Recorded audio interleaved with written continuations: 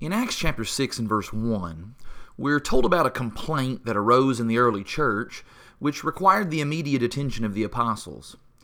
In deciding the best way to deal with that situation, the apostles responded in verses 2 and 3 by saying, "It's not right that we should give up preaching the Word of God in order to serve tables.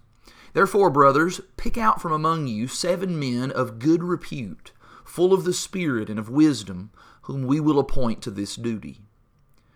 Can I get you to focus on that expression, men of good repute? These 7 men needed to have good reputations. They were expected to have already demonstrated character and humility and honesty and maturity in their lives. If this were the first time that Stephen or Philip or any of the others had given serious thought to their reputations, then it would have been too late. It was the past of these men that led them to be qualified to serve in the present. Now, obviously, we don't live in the era of Acts chapter 6, but there's still a valuable lesson that we can learn from the qualifications that were given for these 7 men.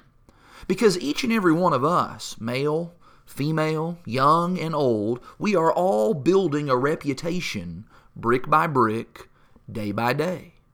Your reputation is being forged by how you treat other people, by your priorities, by your punctuality, by whether you keep your promises.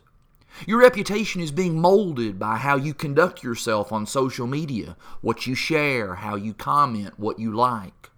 Your reputation is being shaped by the language that you use, the clothing that you wear, the company that you keep on an everyday basis. Decision by decision, reaction by reaction, mood by mood, post by post, encounter by encounter, each one of us is building a reputation. You can't go to Amazon and purchase a good reputation. No, that's something that has to be developed over time. Who knows what future opportunities could be extended to us, or what doors could be closed on us based upon the kind of reputation that we've built.